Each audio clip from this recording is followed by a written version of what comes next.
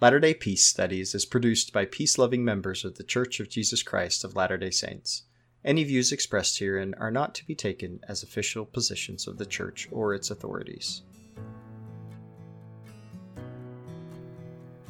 Latter-day Peace Studies presents Come Follow Me. I'm Shiloh Logan. And I'm Ben Peterson.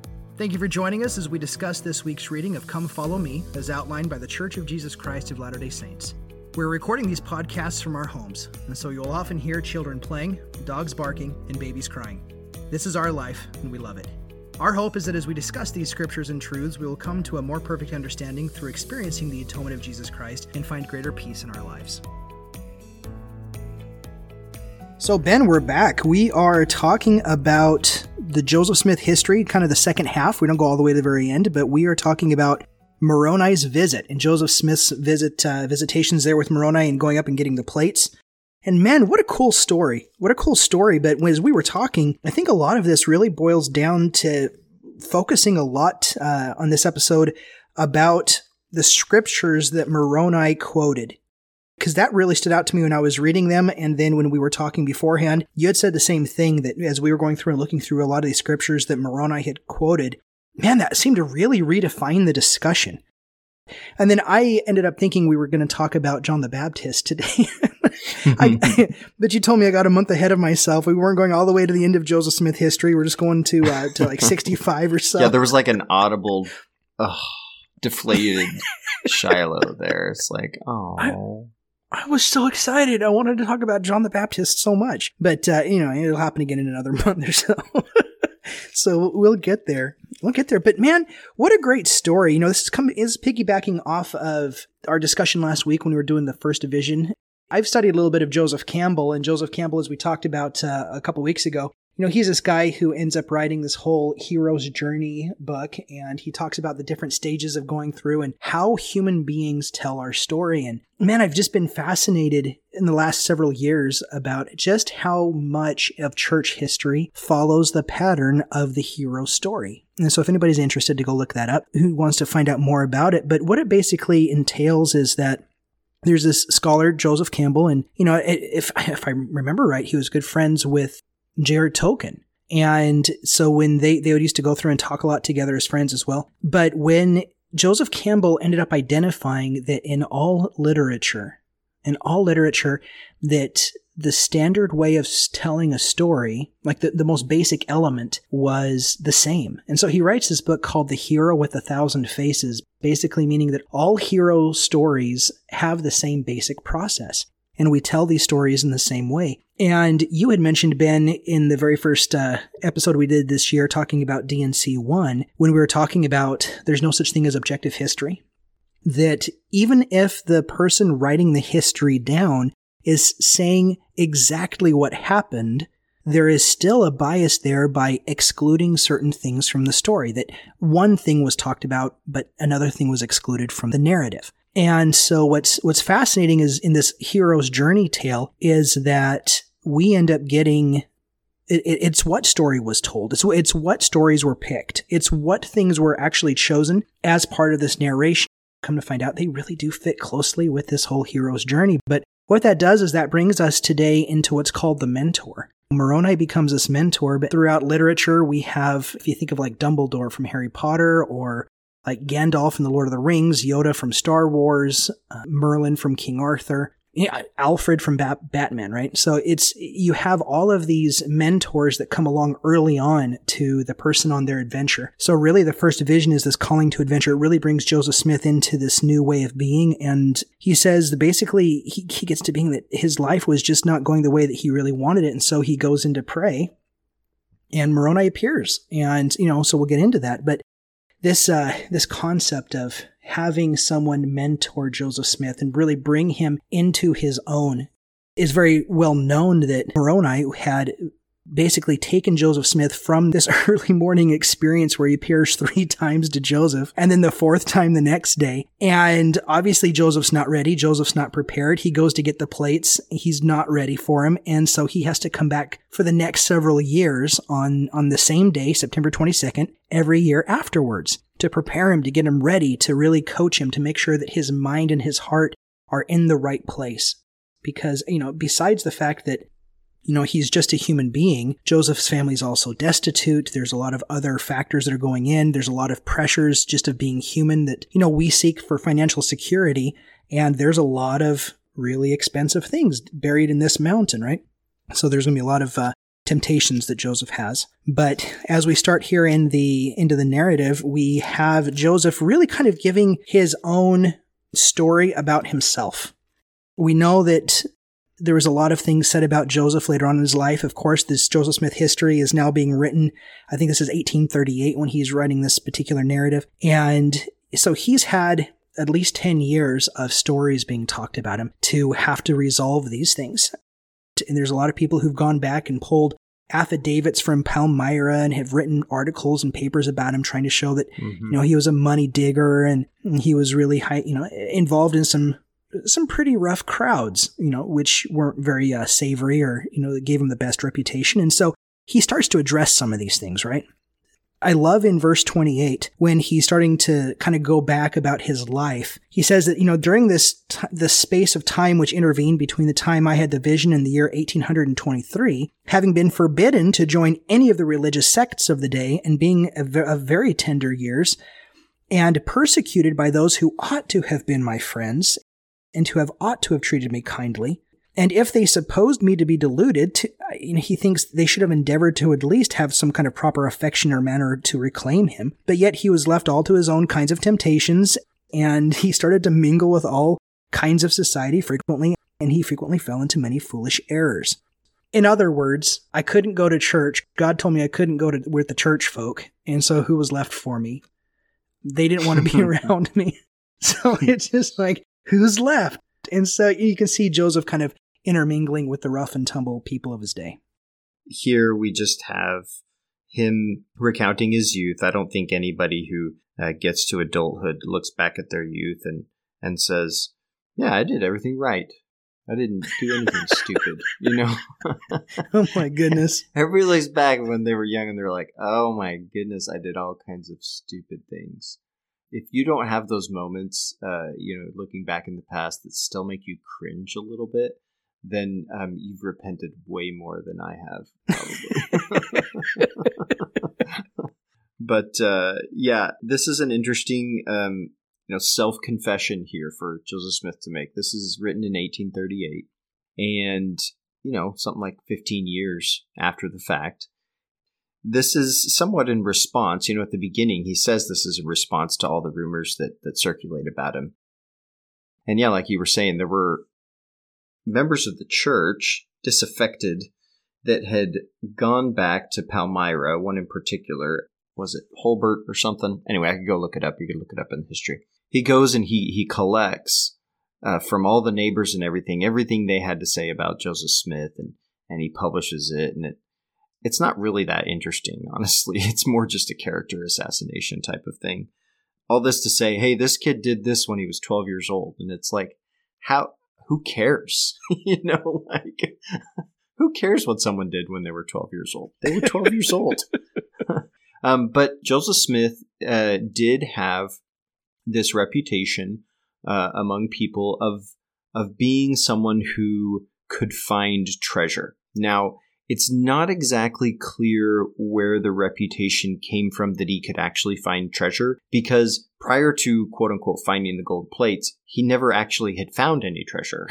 He just did participate in a very common practice of the time, something along the lines of folk magic, where people believed that they could find things by looking into stones. And this sounds super odd and weird and awkward and to us today. But like in the historical context of the time, it was a very common superstition of the people. His father believed it.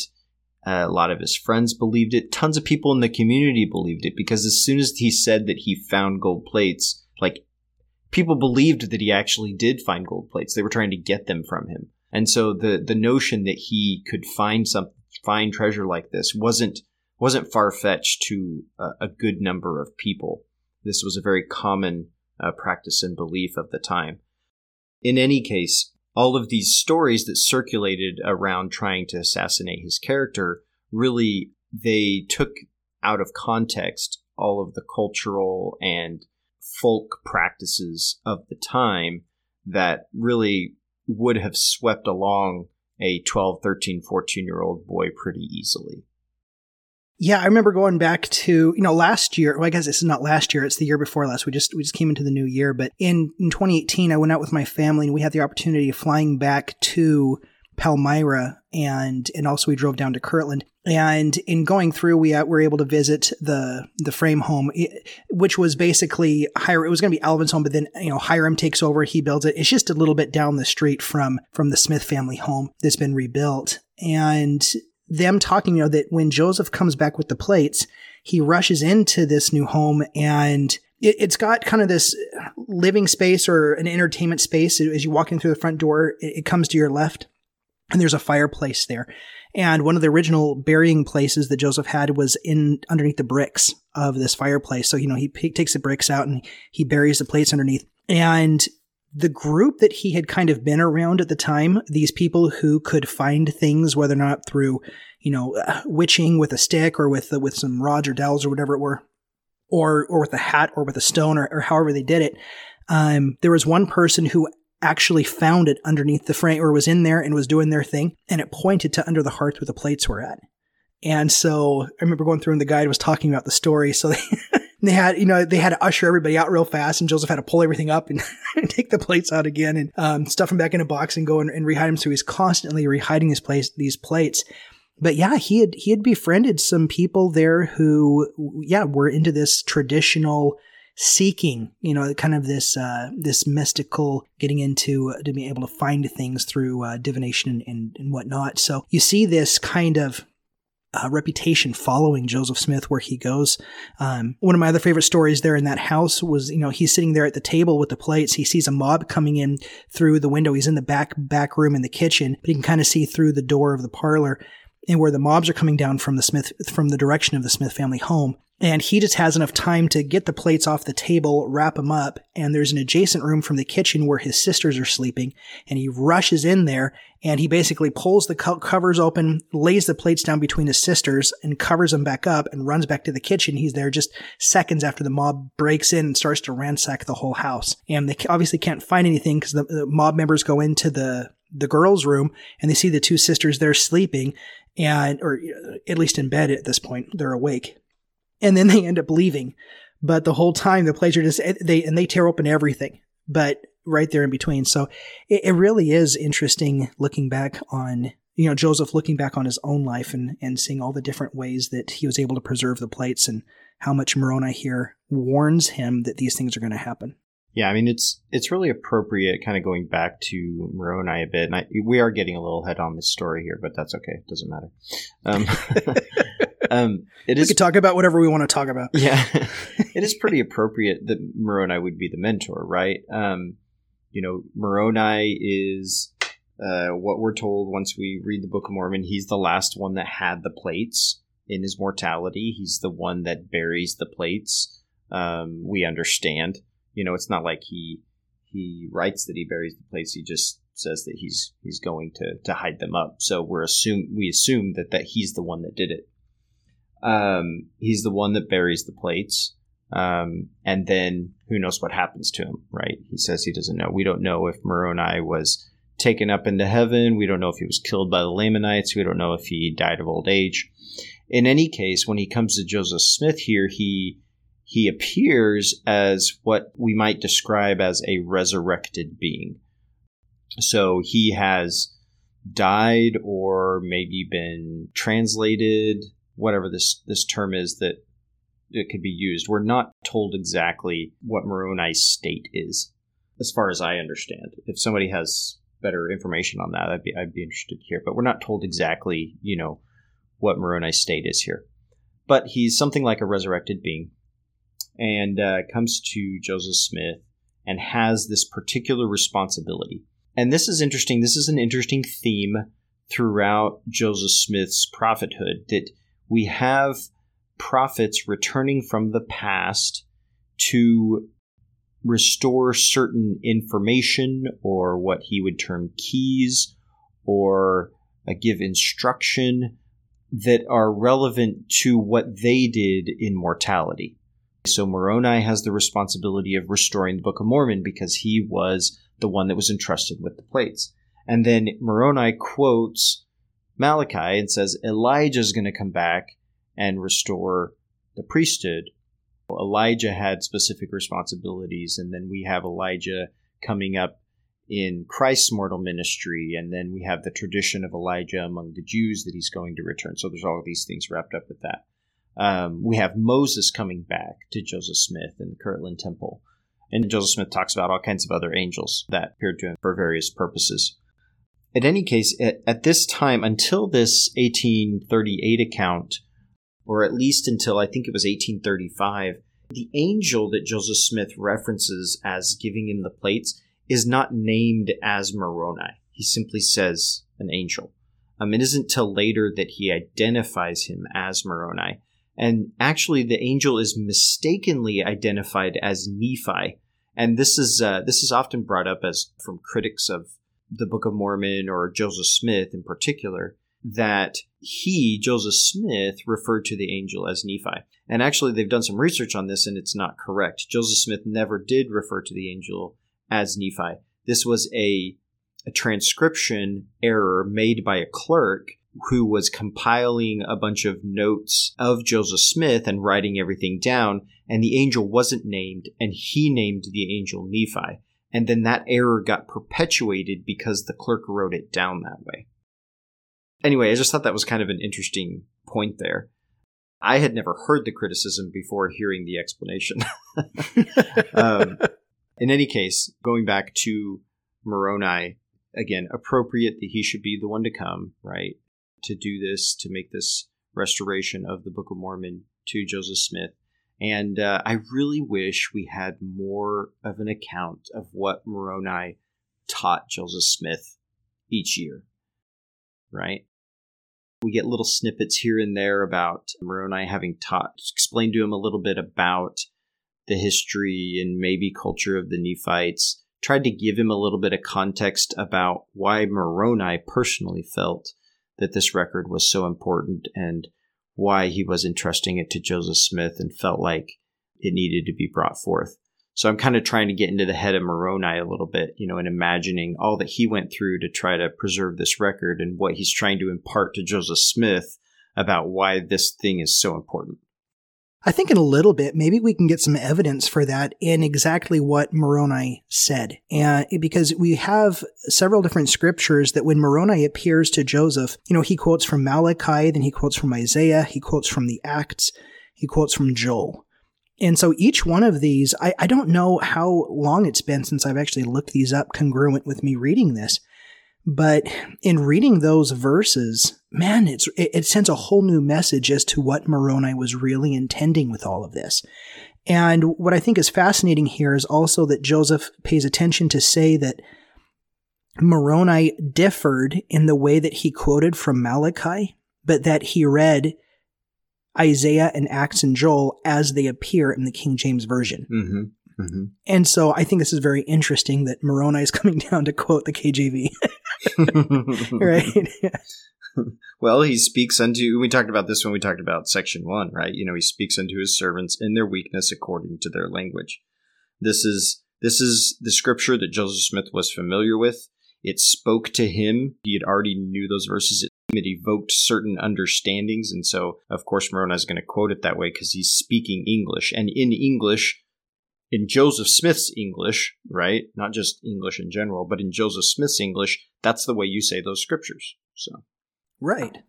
I think that's a great explanation as to why he's doing this. And what I like about the differences that we're going to find in Malachi. Now, of course, the Moroni's message, this is section 2.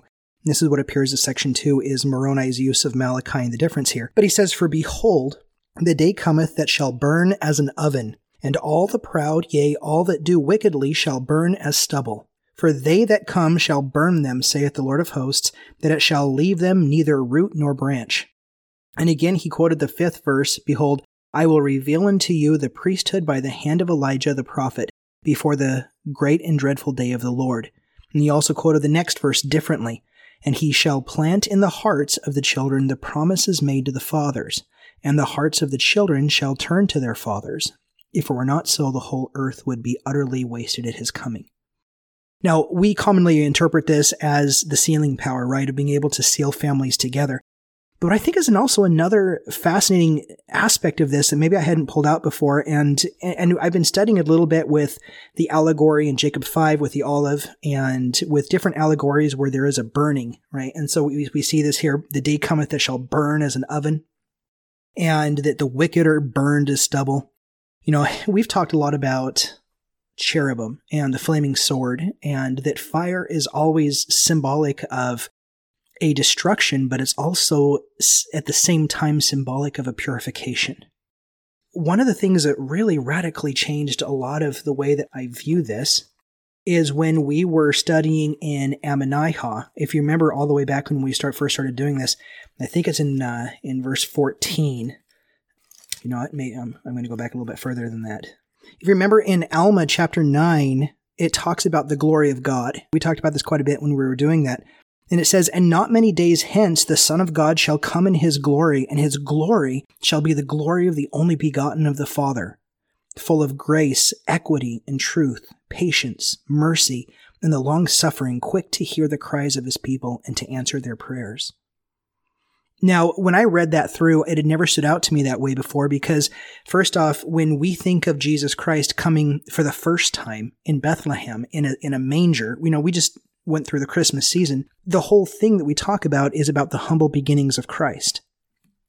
And yet here, Alma is saying that not many days come hence when the Son of God shall come in his glory. And so this is not the kind of glory that we're often thinking about that's portrayed in these pictures and of magnificent, these magnificent scenes. This glory, he's coming down with these qualities: grace, equity, truth, patience, mercy. This was the glory that he came in on his first coming. And so when we talk about this whole coming again and he's going to come again and reveal himself, we see this burning as like this worldwide destruction of like the wicked are like burned off into like fiery flames and they're just devoured, right?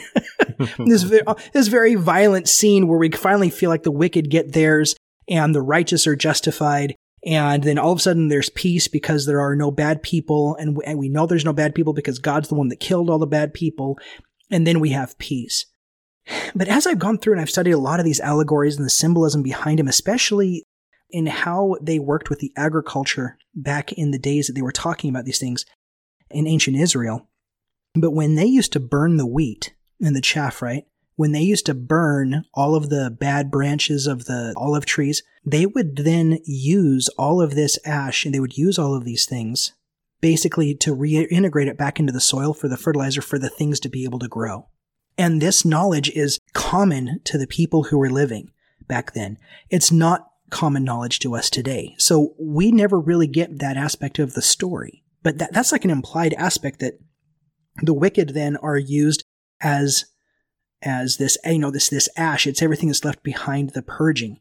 And so when we read here that the day's coming that's going to burn as an oven, yea, the proud and the do wickedly shall burn as stubble, I can't help but think of President Kimball's False Gods We Worship message, where he says that we will take the gospel to our enemies, that they are no longer our enemies. We take the message to the people so that they are no longer enemies to God, that false self that we've lived in, that society inculcates us with, that we become informed by and that informs our lives, we finally find a way to let that go.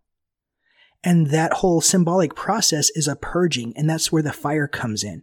And so you can see here when he says that the seeds planted with the hearts of the children, the promises made to the Father, yes, that's the priesthood ordinance, and we do those things in the temple.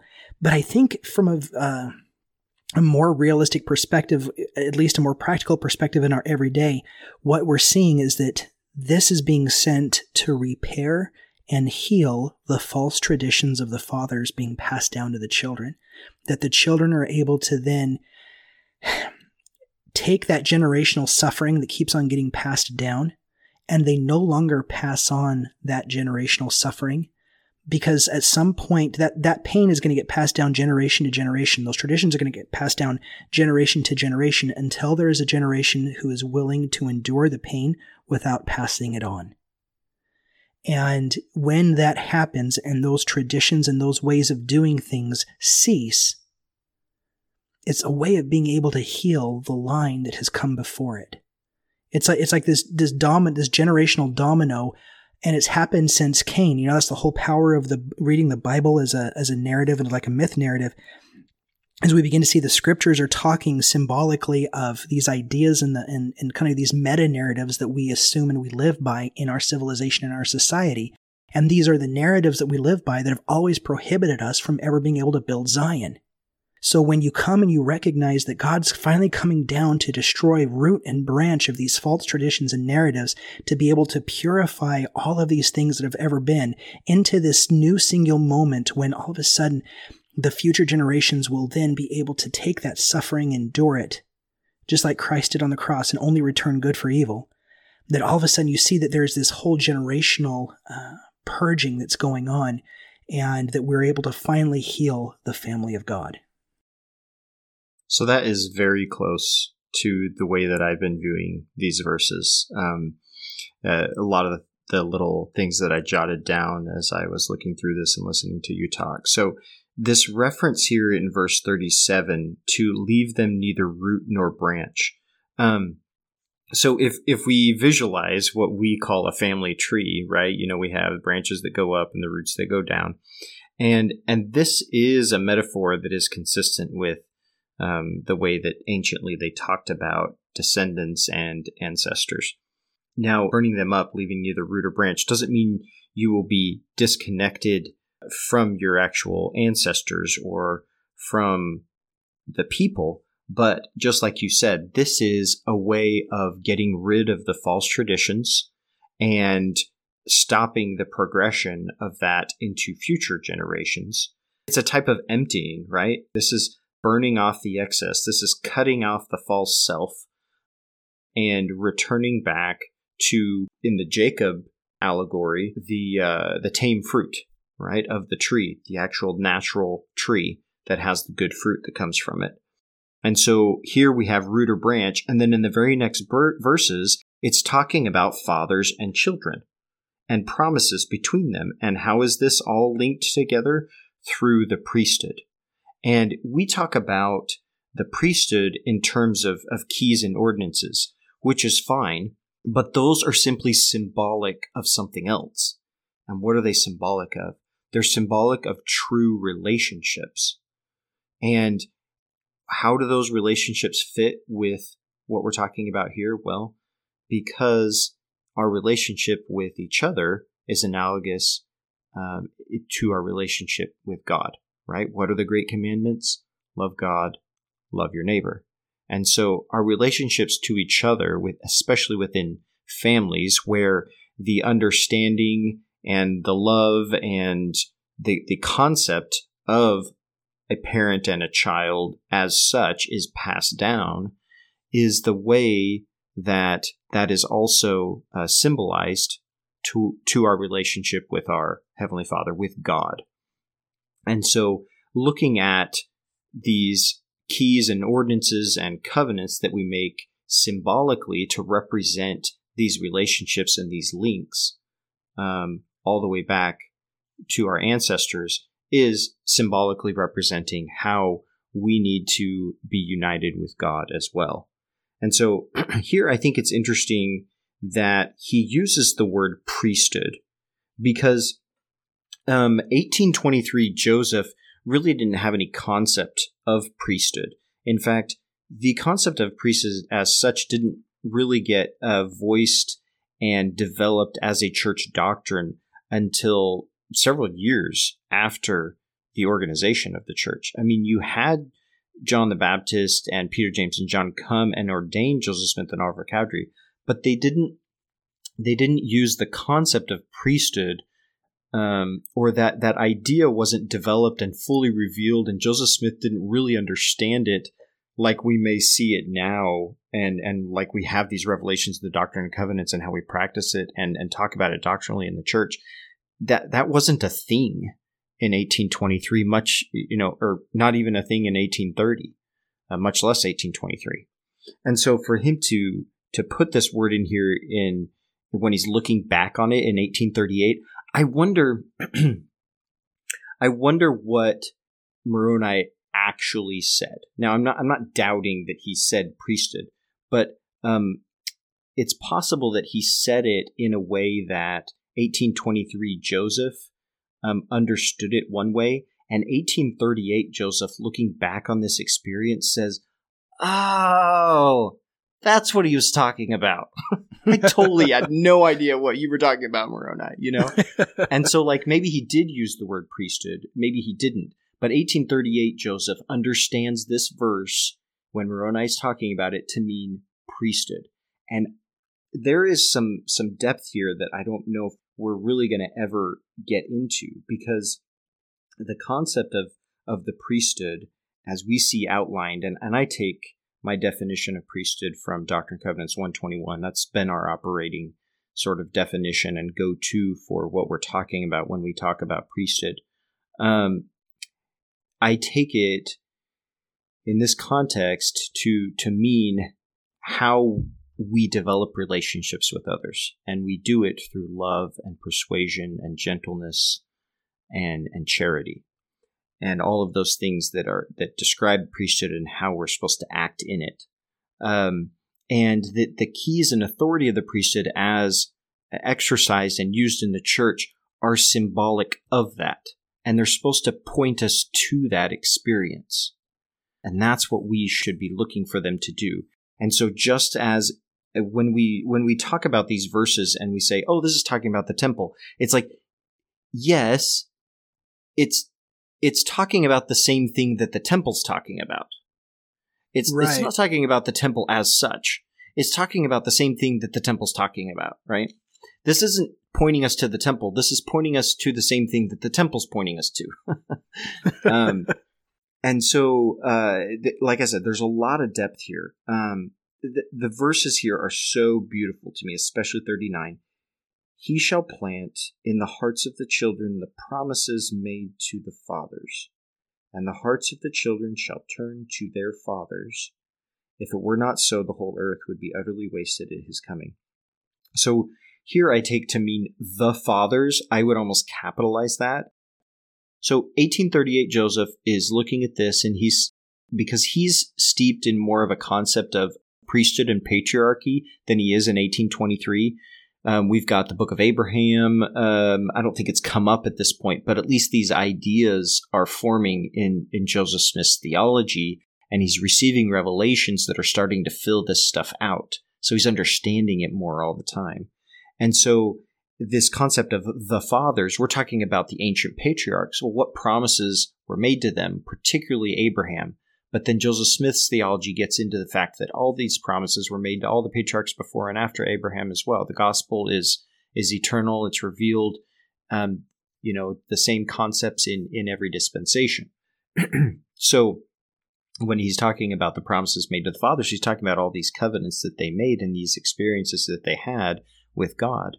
And so what's going to be planted in our hearts, the hearts of the children, that were here, are the same covenants and experiences that the ancient people had. And then once we see that and understand that, we will understand that their experiences aren't so different from what we are experiencing now. We're just in a different cultural context. And once we see that, we'll see that God is the Father of all of us, of all the children of men throughout all times, and that he simply speaks to us within our culture and understanding, just like we talked about with section 1, according to our language.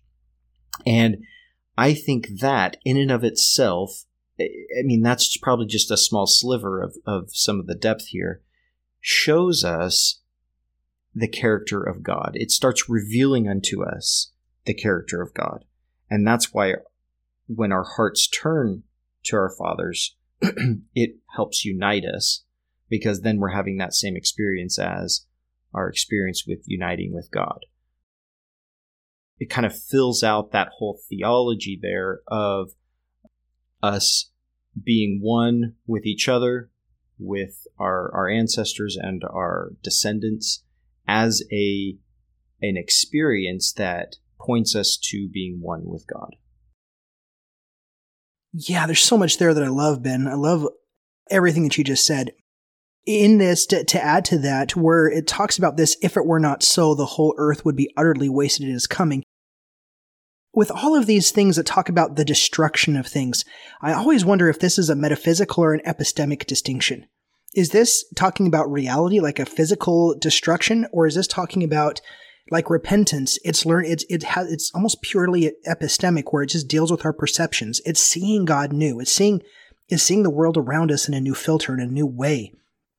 And so when I look here at this, if it were not so, the whole earth would be utterly wasted at his coming. We typically take these verses in a literal metaphysical way, and we have this imagery, and it comes from the book of Revelation, and it comes from, a lot of different scriptures that talk about the end of days and the destruction, not much unlike this one here. And we tend to think that, okay, so the world is going to get really bad, and then we're always questioning, like, how bad is bad? And is it going to get really, really bad, or just like really bad? But if it's really, really, really bad, then there's like this, almost like this incentive. We'll just let it keep on getting bad, right? Because then, it's just going to make Jesus come faster. And if I've heard that once, I've heard it 1,000 times, right? Especially in politics, it's like, oh, well, let that guy get elected. Jesus will come faster. But what if it has nothing to do with it? What if instead the point of Jesus Christ coming again in his glory, and again, going back to Alma 9, what if him coming back in his glory, that full of grace and equity and truth?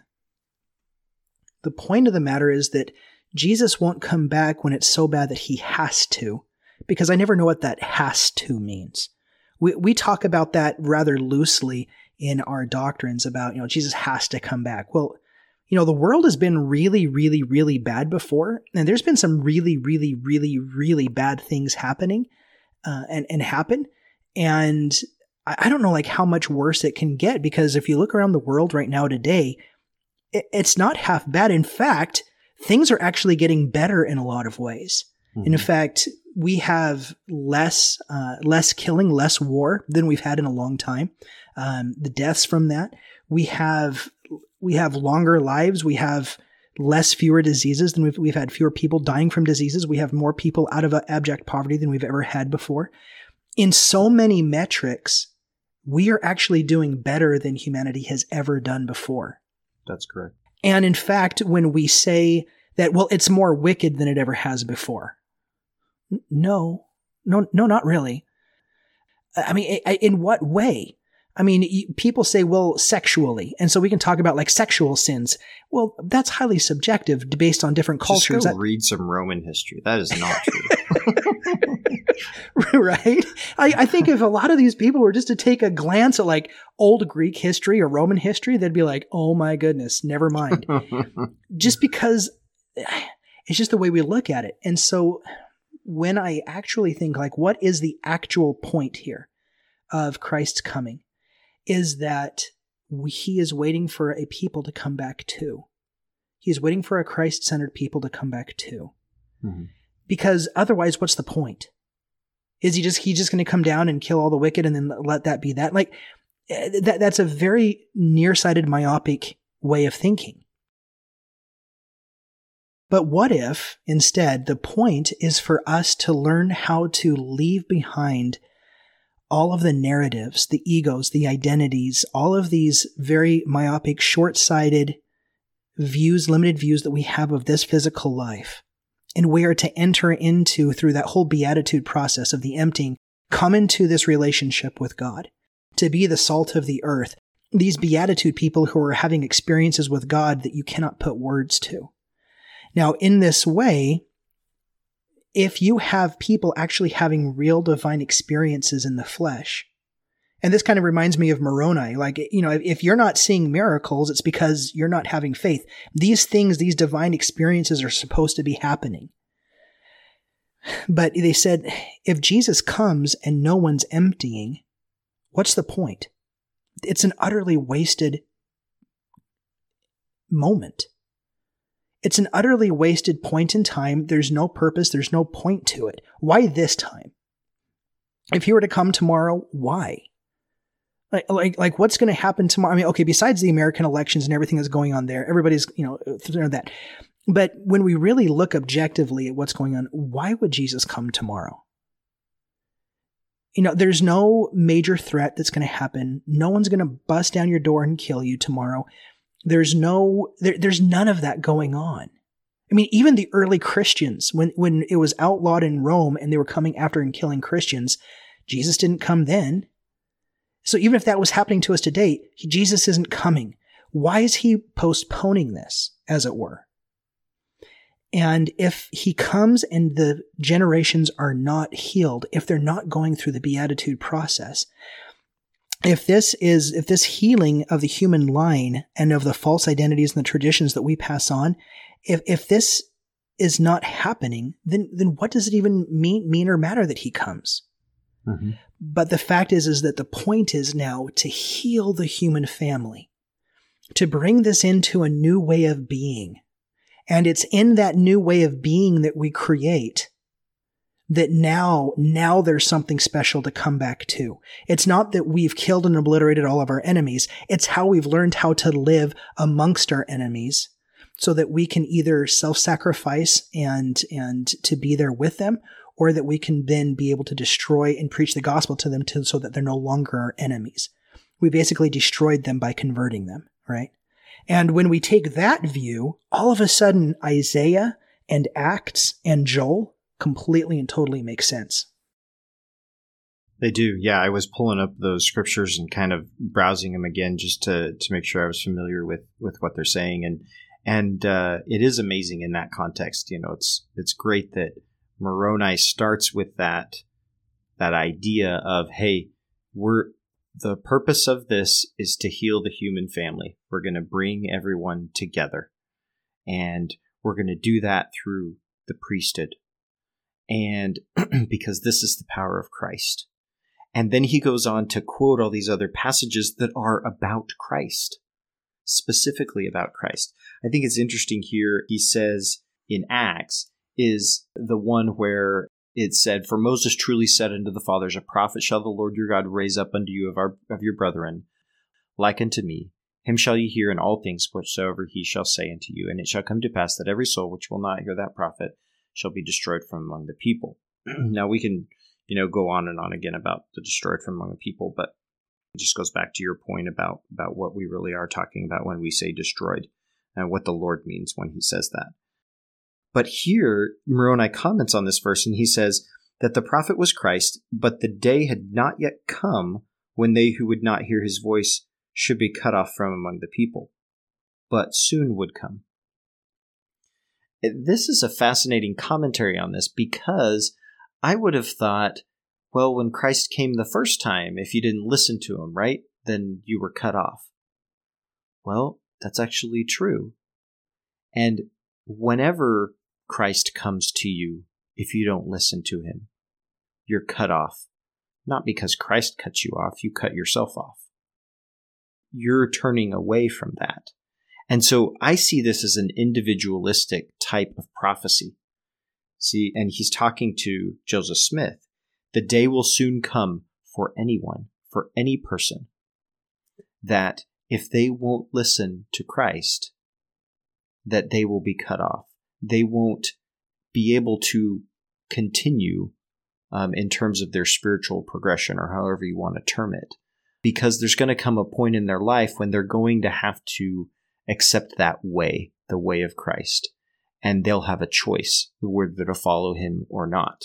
Again, I don't see this as this like global type of ultimatum that is given. Okay, everybody has to follow Jesus or you're done.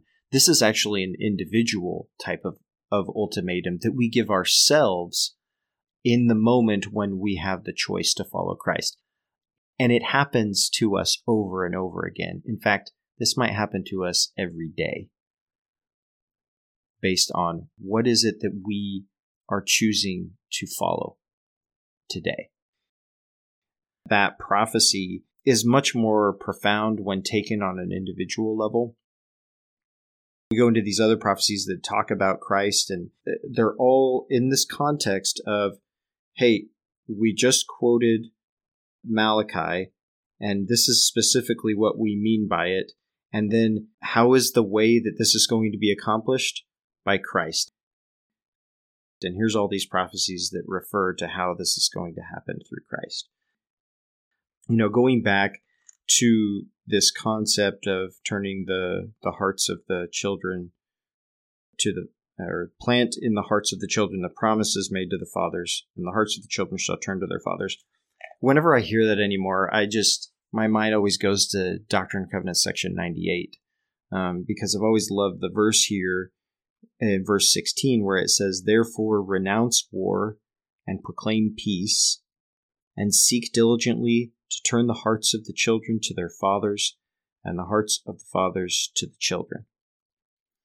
And it just says so much about this concept of healing the human family and bringing people together within a society that is going to prepare for the coming of Christ, not in a way to avoid destruction, but in a way to receive him and be able to experience his presence.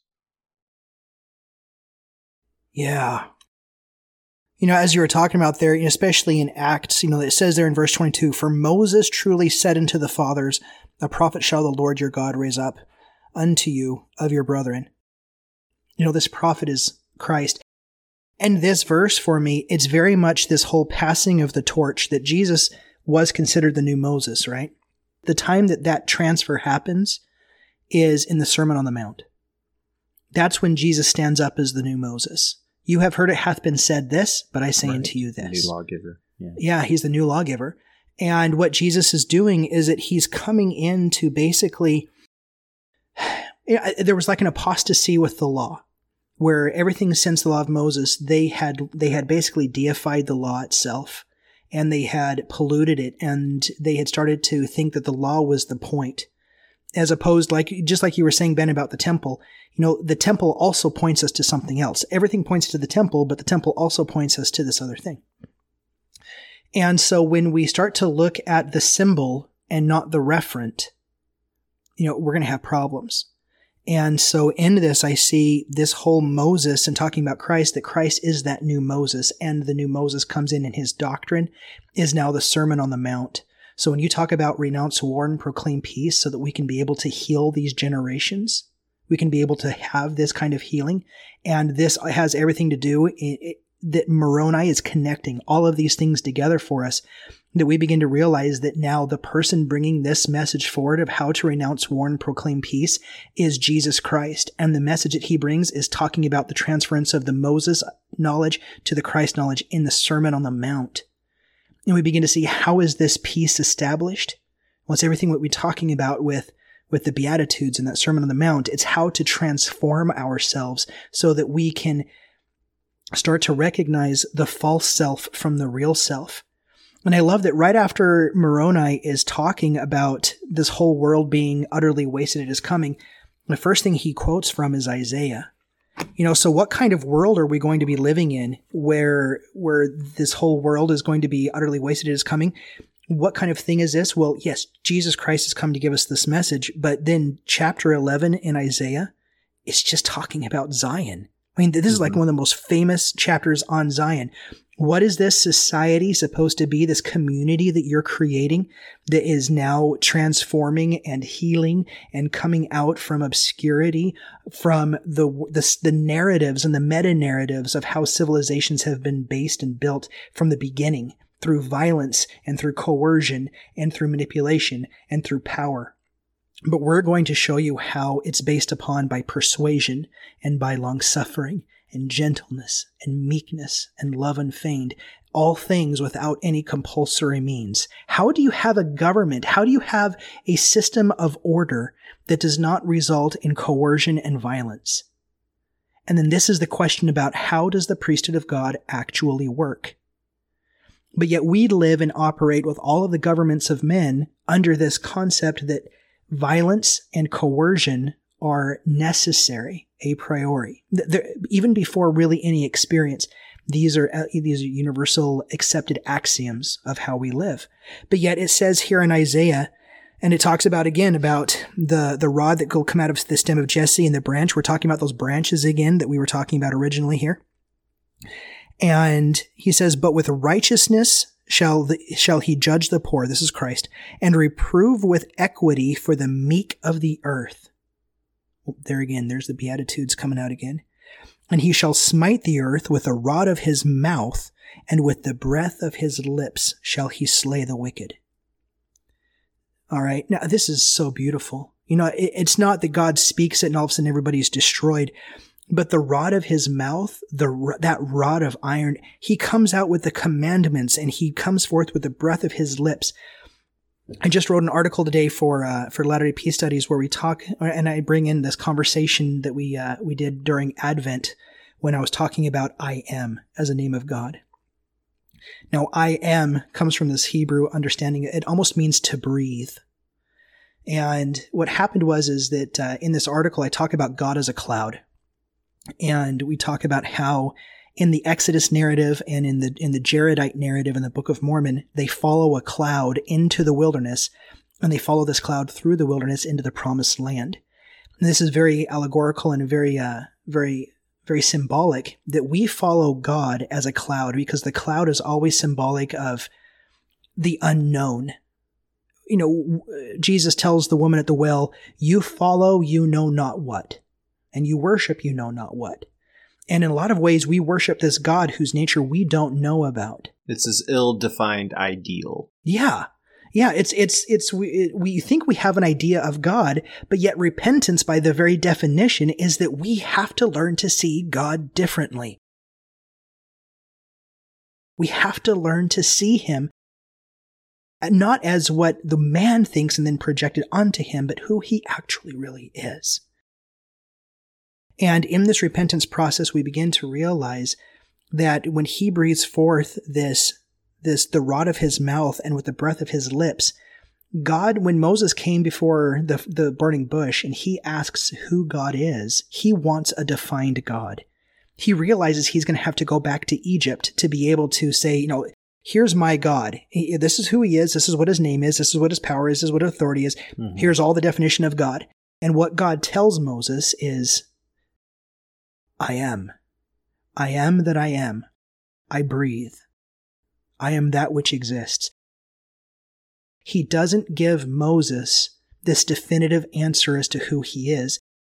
And so the whole symbolism here in connecting it is that then he comes into the strongest government of men at the time with the biggest military that they are slaves to. They have no power to be able to take themselves out of slavery, but God delivers them. And they follow God as a vapor, as a cloud, as an unknown entity, something that they don't. So that when they come to the base of Sinai and they create the golden calf, they're wanting a defined God. This golden calf is not an image from Egypt. It's not an Egyptian God. They're trying to create an embodiment of Yahweh in the desert, a God that they can see, that they can form after their own ideas, that they can see with their eyes and feel with their hands, and that has form and function. Because following a cloud is sometimes that takes too much faith. But when we see here that God breathes and with his lips he slays the wicked, we begin to realize this whole bringing the gospel to our enemies, that they are no longer our enemies. And it's in this moment that Isaiah finds fulfillment, that the righteousness shall be the girdle of his loins, and the faithfulness the girdle of his reins. It's the righteous that go out. And I love that you brought in Section 98, Ben, because we've talked about that in the war chapters, about Section 98, that when you're attacked once, you got to bear it patiently. You're attacked twice, you got to bear it patiently. You're attacked 3 times, you got to bear it patiently. But then in that time, God can tell you, he can command you to say, it's okay to defend yourself now. But if you turn the other cheek, even after you've been allowed and commanded to go out, if you turn the other cheek 3 times, then it's counted for you as righteousness. And we're talking about the righteous here.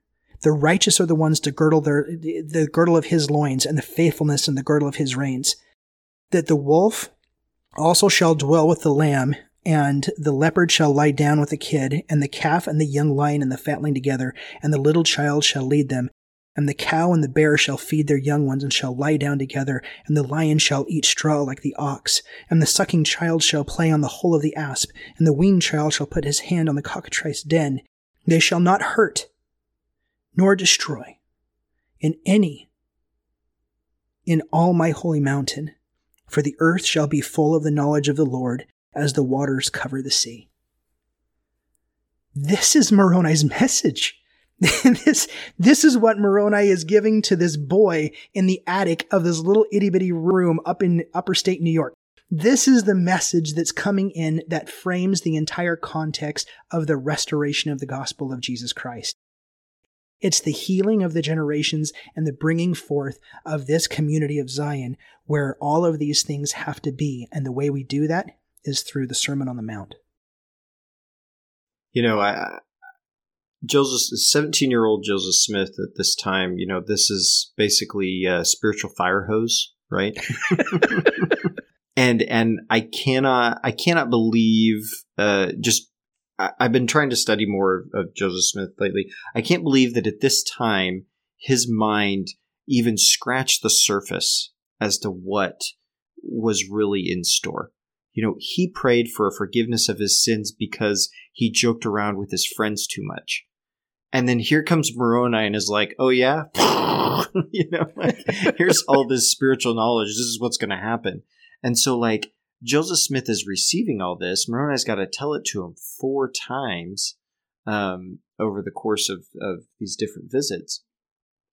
4 times within that 24-hour period, right? The 12-hour period, maybe. And, you know, to try to get him to remember it sensibly. I'm not sure exactly what was the purpose of this, but to really ingrain this in his mind. But really being able to process that and what it is Moroni's talking about and why he's saying all of these things. You know, that's another discussion to have. Like, why this method? Why is Moroni doing it this way? Coming 3 times in the middle of the night, not letting Joseph Smith sleep. He goes out to work, and then he's so tired he just falls and faints on a fence, and Moroni comes to him and tells him all the other things again. Moroni doesn't even like try to help him up or say, "Are you okay?" or anything, you know. Like, he's just like, "Hey, Joseph, I'm going to tell you all the same things all over again. Wake up." So that's something I haven't pondered before. In fact, I never even considered the concept before. I'm going to have to think about this, and I'd like to get your thoughts if you have any, and then other people's thoughts as they're listening to this. Why this way? Why is Moroni choosing to deliver his message in this way to Joseph Smith? And I just wonder, you know, this is 1838, Joseph Smith, as I'm saying, writing this, and he's reflecting back on these experiences. He's had all these years of revelations and development of theology and understanding in the meantime. So he's able to look back on them and really kind of pull out some stuff from them that he probably had no idea what was going on at the time. And so, again, yeah, why this way of delivering this message? You know, when we look at what the message actually is, young Joseph is not getting the point. In fact, Joseph doesn't even get the point about the gold plates, right? It's all of this great doctrinal stuff, sure, but then when you're given a vision about gold plates, and you've lived your life so far with the community that he was forced into because God told him not to go join any other churches. And basically, probably the only people left are these people who he's hanging out with now that are going out and treasure hunting and seeking. And he sees these gold plates. Now that transfixes his mind. And I wonder how much and how long it took for this to happen, because we're going to talk a lot about Zion's Camp when Zion's Camp happens, you know, throughout the year. And just the concepts that they learn on Zion's Camp and what God was trying to teach them in sections 101 and 103 and 105, when we really try to see that the Sermon on the Mount and the Beatitudes are going to come back again in those moments explicitly, and we start to see that this message is repeated over and over and over again. And yet Zion's Camp, it started off, they had no idea what they were getting into. This was not really the Lord's army of going out with strength and power and honor in a Sermon on the Mount type of way. So when I look at how this message is being delivered, number one, I'm really impressed that Joseph remembers exactly what scriptures were used, and especially the different verbiage used there for Malachi. And maybe it's as you said, Ben, Joseph got the original idea, and he looks back from 1838, Joseph, he's like, oh, yeah, that's the priesthood. Okay. He summarized, maybe that happens, and however that is. Yeah. But I think that this type of delivery, really for 17-year-old Joseph in upper state New York, in this kind of way, especially when we have the evidence of how he had to come back again for 4 times to get the plates. Repetition may be something Joseph needed. Maybe it was for Joseph's benefit that this kept on coming back again and again and again and again. And now that we have it, maybe it's for us. The repetition is key and gives us a good evidence that, hey, maybe this is important. Because even when we come to Joel, that's the last verse that Moroni quotes. And it's from Joel chapter 2, 28 until the end of the chapter, there with verse 32. But it reads, and this is a very famous prophecy for the end of days, and it's used and evoked a lot. And in fact, we're going to read something President Hinckley had to say about it. And it says, "And it shall come to pass afterward that I will pour out my spirit upon all flesh, and your sons and your daughters shall prophesy, your old men shall dream dreams, your young men shall see visions, and also upon the servants and upon the handmaids in those days will I pour out my spirit, and I will show wonders in the heavens and in the earth, and blood and fire and pillars of smoke, and the sun shall be turned into darkness and the moon into blood before the great and terrible day of the Lord." Now, this sign, this is one of the most famous end of days signs that have ever been given, right?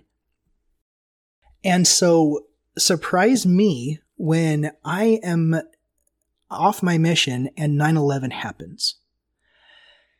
And after 9/11 happens, I remember turning in and thinking, man, the most important place I want to be right now is at conference listening to the prophet to see what he has to say about the 9/11 attack, right? So this is October 2001 in the very first talk of conference, and the name of the talk is called Living in the Fullness of Times.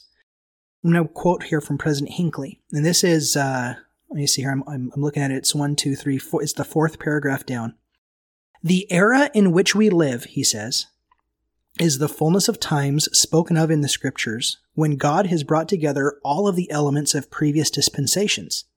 From the day that he and his beloved son manifested themselves to the boy Joseph, there has been a tremendous cascade of enlightenment poured out upon the world. The hearts of men have turned to their fathers in fulfillment of the words of Malachi." That's crazy. So the hearts of men have turned to their fathers in the fulfillment of the words of Malachi.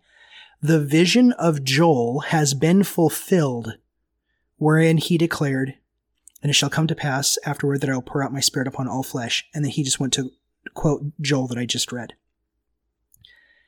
President Hinckley said in October 2001 that the vision of Joel has been fulfilled. Now, this is one of the most popular end of days prophecies. I don't know how this was fulfilled. I don't know where this was fulfilled. This is why one of those things, and when we look at this and we're trying to look at the end of days fulfillment with our human eyes, and we're trying to think about, like, is the next blood moon? Is that what he's talking about? This blood moon hasn't happened for 500 years. And I've heard that so many times now. I'm like, all right, whatever. But on this particular moment, he's talking about these prophecies being fulfilled already. There's always been there's already been wonders in heaven and in the earth, and blood and fire and pillars of smoke. The sun shall be turned into darkness and the moon into blood before the great and terrible day of the Lord come. Apparently that's already happened, according to President Hinckley. And so there in the very last verse of Joel chapter 2 that Moroni quotes, he says, "And it shall come to pass that whosoever shall call upon the name of the Lord shall be delivered. For in Mount Zion and in Jerusalem shall be deliverance, as the Lord hath said, and unto the remnant whom the Lord shall call." Again, we're talking about Zion again. We have the Isaiah version of Zion. We have the Joel version of Zion. We have Acts that talks about the new Moses that's going to come, and his whole message is in becoming the new Moses is the Sermon on the Mount. And then we have Malachi here that Moroni opens with, where he talks about healing the generations and connecting the generations together so that when Christ does come, it actually means something. There's actually something there for him to come back to. And man, I don't know why he had to come by 4 times. Maybe it had to be because of Joseph Smith. But the fact that he came this way and he said these things, that is powerful and really heavy stuff.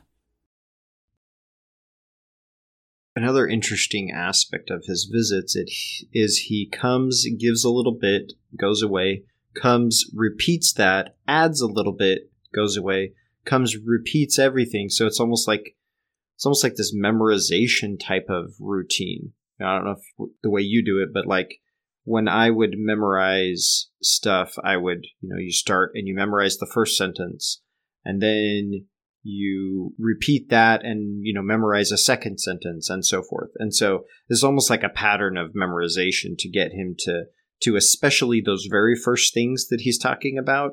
Those are going to be ingrained in Joseph Smith's mind. And then he adds a little bit each time. He tells Joseph Smith in the last part of the visits during the night that Satan was going to try to tempt him. He says, in consequence of the indigent circumstances of my father's family, to get the plates for the purpose of getting rich. This he forbade me, saying that I must have no other object in view in getting the plates but to glorify God, and must not be influenced by any other motive than that of building his kingdom, otherwise I could not get them. So I saw a different, or an additional principle in this.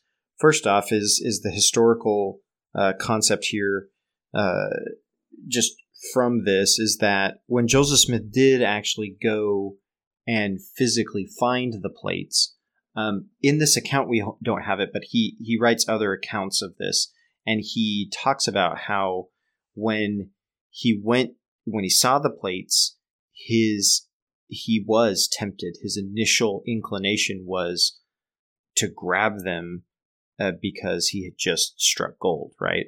And so he sees the plates, and in verse 53 it says, I made an attempt to take them out, but was forbidden.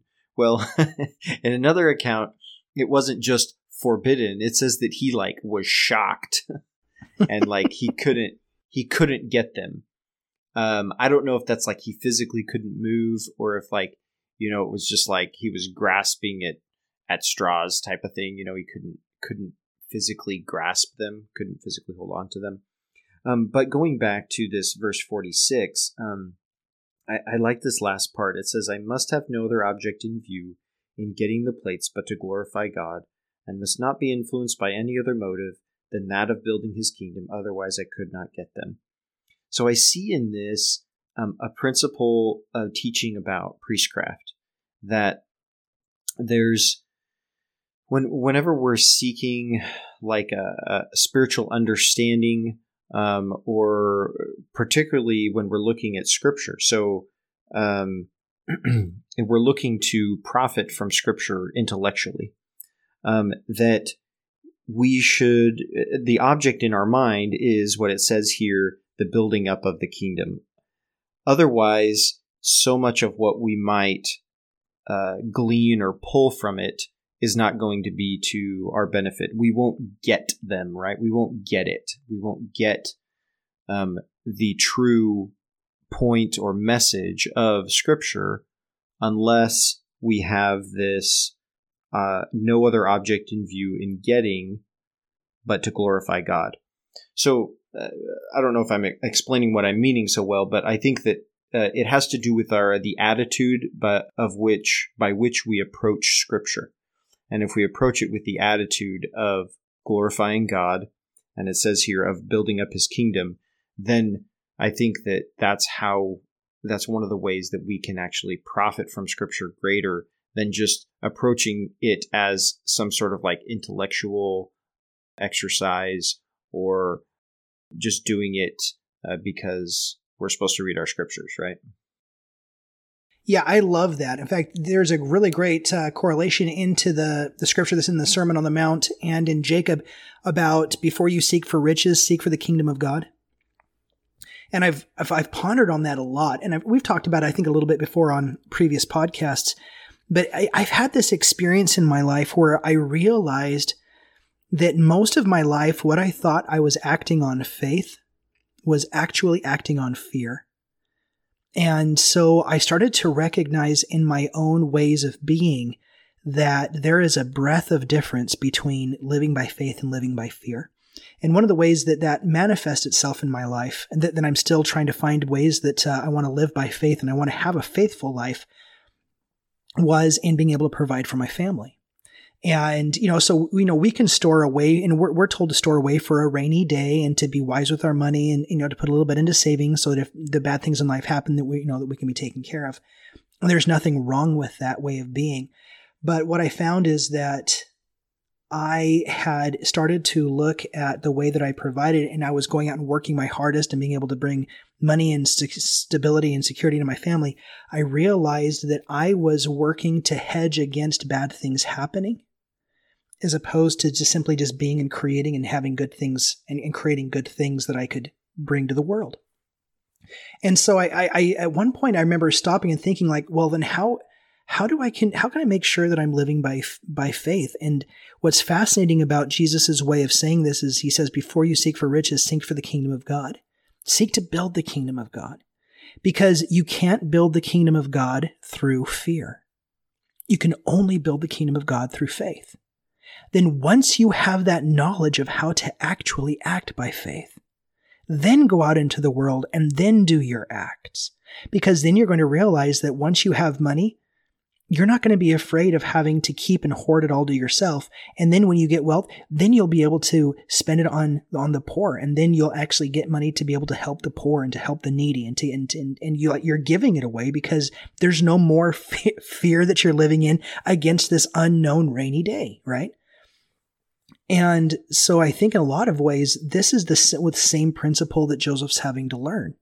It's this whole building the kingdom of God before you go out and you make money. And as Saints is really good at talking about this, the volume 1 of Saints, in how it talks about Joseph always having to struggle with this. And we know that the Smith family really does struggle with an identity, especially from Joseph Smith Sr. He was, by all accounts, a failure in his life in how he provided for his family. Lucy Mack Smith came from a very wealthy family, and she was given a very healthy dowry. And so when she was married, she received a lot of money from that. And, Saints begins when, the volcano that happens over in Asia. Mm-hmm. And then we end up having this, it put off so much debris into the atmosphere that the next year it was known as the year without a summer, because all of those particles and debris ended up blocking out the sun. And so they had like snow that came all the way into June and July. And so it destroyed all of the crops. And this was the one year up in Vermont where Joseph Smith Sr. had been planting his crops, getting ready to really make his stake and his fame. He'd thrown all of his eggs in this one basket, and then boom, the year without a summer hits and he loses everything. And so now for the rest of his life, Joseph Smith Sr. has to basically go out and part himself and labor himself out, and his sons. And so that family reputation, they were a very proud family. And so you can see this, the whole way that Joseph was raised in this very kind of very proud, dignified way of being. His mother was, Lucy Mack Smith, man, was she a powerhouse. Just to read her own biography of, the history of Joseph Smith by his mother, just you can tell just how fiery she was and how much life she had in her. But yet Joseph Smith Sr. seems to get beaten down by life a lot. And sometimes he even turns to alcohol. And so Joseph and his sons are always, Joseph Smith Sr.'s sons, Joseph Smith Jr. and his brothers, mm-hmm. however, had always maintained a true respect of their father, and had always really tried to lift their father up and to take care of their father and to respect him, even though he felt in a lot of ways, and a lot of the biographies talk about how he saw himself. So when you add even that mix to it, into who Joseph is, when he's reaching down there for the plates and he sees these plates, it's not just the standard, layers of poverty like I can get rich. There's a whole family narrative also written into this that Joseph never really escapes. He's never wealthy. A lot of his business ventures fail. He's consistently living with other people. Man, Emma had to go through so much. And then finally, when they get to Nauvoo, you can almost see like, we finally have a home. We finally have stability. But then Joseph Smith's home becomes like a boarding place. Yeah. Anybody and everybody can come and stay in it. Right. Yeah. And so you can see that one of the reasons why Emma never comes with the saints, besides the fact that her and Brigham just eternally don't like each other. Maybe they've made up. I don't know. But it's just her life had been so hard. And so finally she's there in Nauvoo and it is what it is. And so Joseph never gets wealthy. He never actually makes his stand in life as a businessman.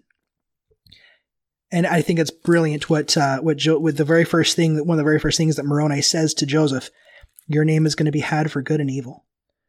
And it's not going to be in the ways that you think. But Joseph to the world, Joseph Smith was a failure. But praise to the man. So the story goes on here, and after all of this time, he goes back there every year. So this is something like 3 years later that he gets the plates. And he gets the plates, but then he can't do anything with them for a time because people are constantly trying to get them away from him. And he doesn't really know what to do with them. He knows he's supposed to translate them and that these Urim and Thummim have been given him, but he doesn't quite get the concept of, or he's not used to how to use them. He has his seer stone that he had been using previously to look for things, right? But he'd never really had success with that.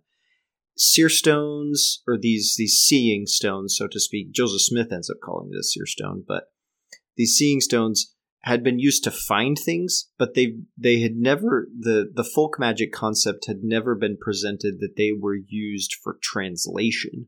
And so this is something different that Joseph Smith is supposed to use this stone for. And then he's given the Urim and Thummim. So I kind of envision him sort of trying to figure this out. The Lord's given me these things, but I don't really know how to use them. I don't really know what to make of this.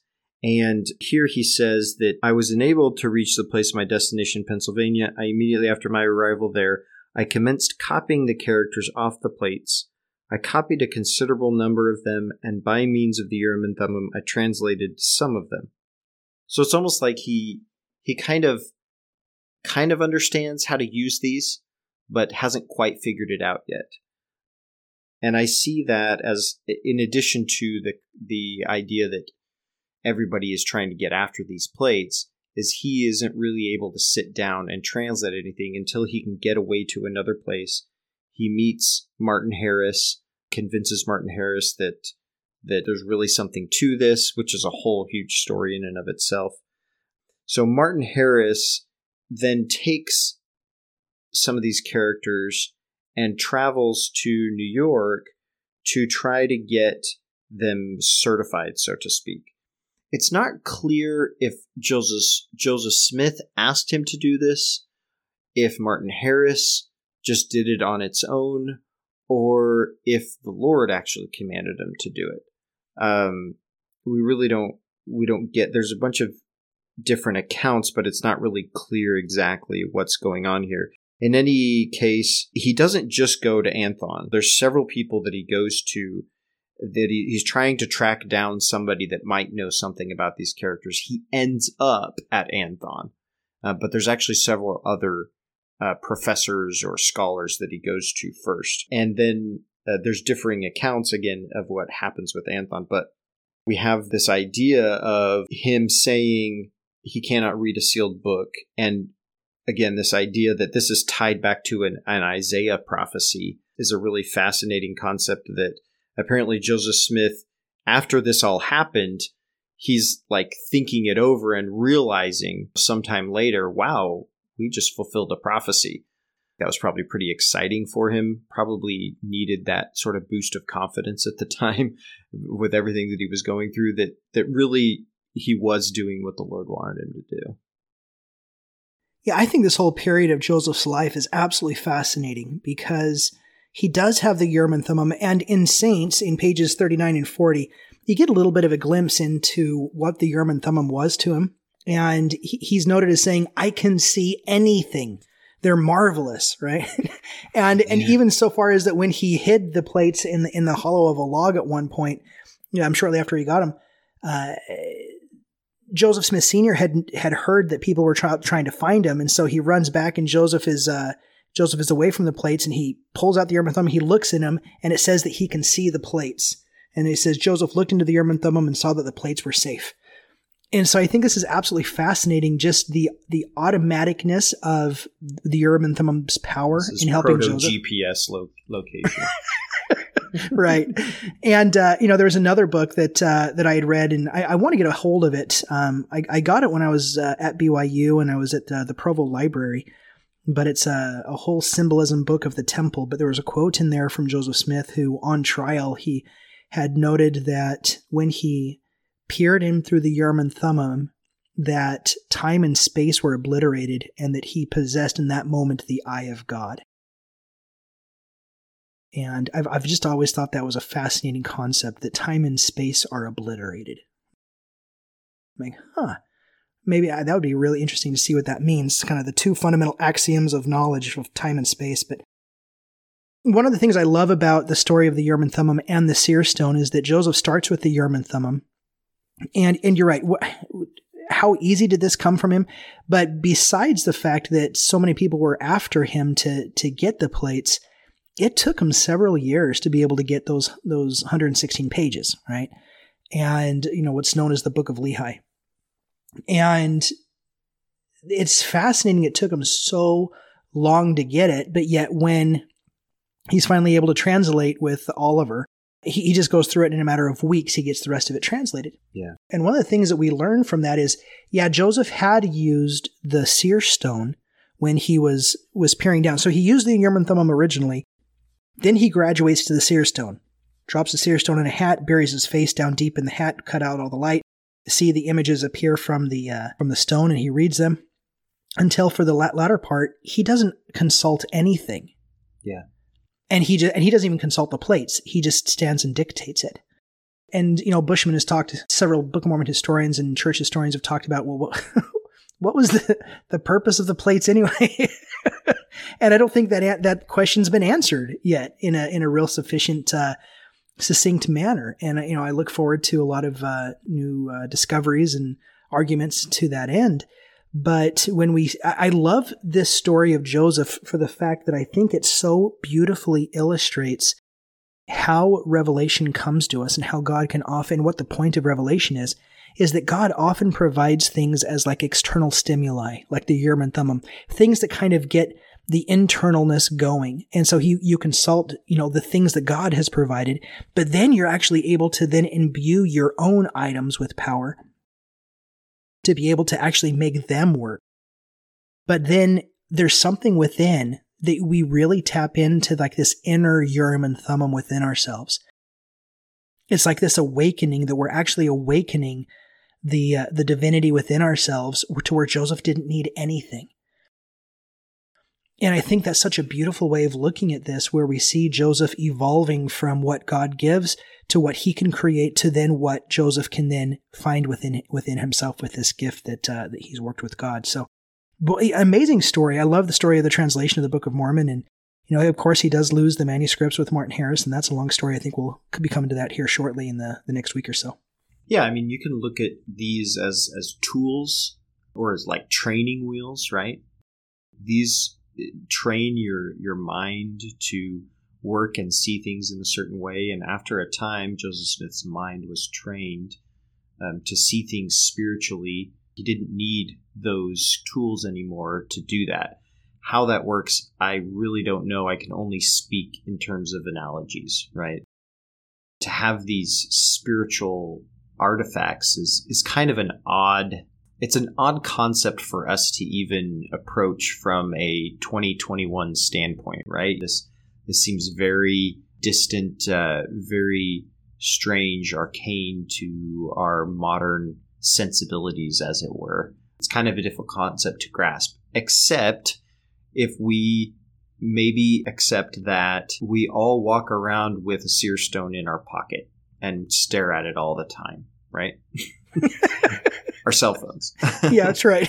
and so what is it that you can pull out of your phone? You can see anything. Can you not? Can you not pull your phone out of your pocket and see anything? Can you not Google any type of place on Earth and see it and read almost get any type of knowledge you're looking for? It's all there. Connect, communicate with anybody instantly, all from this rock seer stone that's in your pocket that we call a cell phone. So I've always thought that was fascinating, how that fit in with that Joseph's concept of this seer stone seems to have predated or prophesied, just physically prophesied, of the concept of a cell phone, 200 years later. I always thought it was kind of interesting. It really is. I'm on my phone much more than I need to be. It's like I need to put my seer stone down eventually. Well, Doctrine and Covenants 130 says that, these seer stones reveal to us things of lesser kingdoms. And so I always thought that was an astute way of putting it. Oh, that's funny. That's funny. Well, awesome. Well, we're pretty much at the end of this section. So next week we will be getting into a lot of Martin Harris, and we're going to be covering a couple of the sections 3, 4, and I think 5 next week. So that'll be a great discussion, and I'm looking forward to it. Yeah, me too. Awesome. Well, thank you everybody for listening. And if you can, share it. If you found something meaningful, share it with family, friends, post it on social media. Send us a message if there's anything you had comments on or thoughts or questions. We'd love to hear it. In the meantime, we will see you back next week. Until then, I'm Shiloh Logan. And I'm Ben Peterson. Thank you guys for listening.